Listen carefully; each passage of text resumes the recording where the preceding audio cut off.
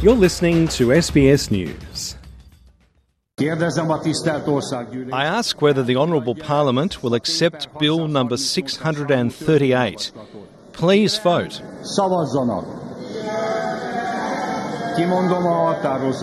I will read out the results. The Honourable Parliament has passed the bill with 188 votes for, with 6 against. An historic moment for Europe heard in Hungary's parliament. The parliament voted in favour of approving Sweden's bid to join the North Atlantic Treaty Organization as the alliance's 32nd member. Hungary's vote ended 18 months of delays for Sweden and has removed the final hurdle for the Nordic countries' NATO ambitions. Swedish Prime Minister Ulf Kristersson says it's a huge step considering the country's history of neutrality. Sweden is leaving behind 200 years of neutrality and military non-alignment. It's a big step and something to take seriously, but it's also a very natural step that we take.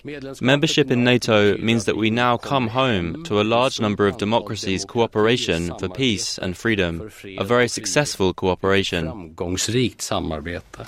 Sweden's neutrality emerged following the Napoleonic Wars in the early 19th century, where the Kingdom of Sweden lost a third of its territory to Russia, including the annexation of Finland in 1809. Since then, Sweden's policy of neutrality and then of military non-alignment has since lasted through 2 world wars as well as the Cold War. But following Russia's 2022 invasion of Ukraine, the country applied for membership to NATO Secretary-General Jens Stoltenberg with its neighbour Finland, after polls in both countries showed a huge surge in support for the alliance due to security concerns. Now Mr. Stoltenberg has described Hungary's vote as an historic day. This is an historic day.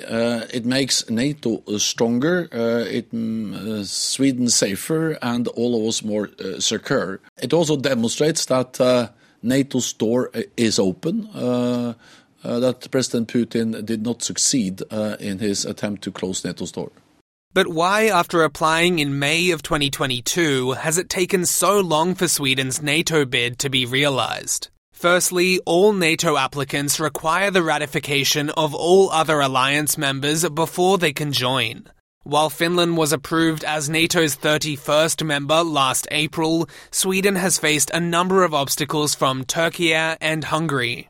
Sweden was able to secure Turkey's approval last month, largely due to new anti-terrorism laws introduced last June, partially aimed at addressing Turkish concerns that the country wasn't effectively cracking down on militant groups who have attacked Turkey.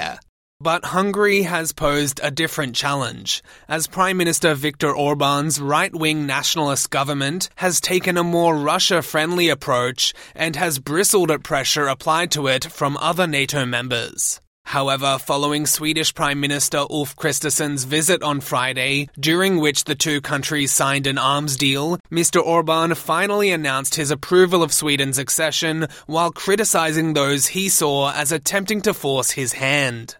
We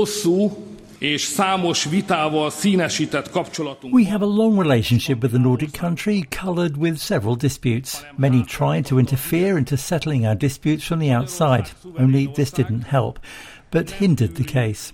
Hungary is a sovereign country and doesn't tolerate others dictating to it, be it about the content of the agreement or its timing. Another point of contention has been the criticism of Hungary's democracy by some Swedish politicians who echoed sentiments seen in a 2022 European Union report which accused Mr. Orban of creating what it called an electoral autocracy.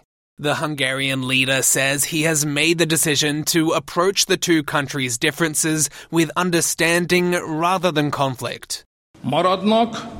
There will continue to be differences of opinion because Swedes and Hungarians are not the same. But we look at our differences with understanding because that is how serious nations behave. So now with Sweden set to ascend to NATO membership status, what will that mean for Europe's pushback against Russia's invasion of Ukraine, which has now entered its 3rd year? Sweden has recently increased its military spending significantly and has committed to providing some of their approximately 50,000 soldiers to strengthen NATO forces in Latvia. Their membership, along with Finland's, means Russia will also be surrounded by NATO members in the Baltic Sea. Sweden's Prime Minister Ulf Kristersson says, above all, it demonstrates solidarity with Ukraine and a broader commitment to international order. As far as Russia is concerned, the only thing we can safely expect is that they do not like Sweden becoming a NATO member.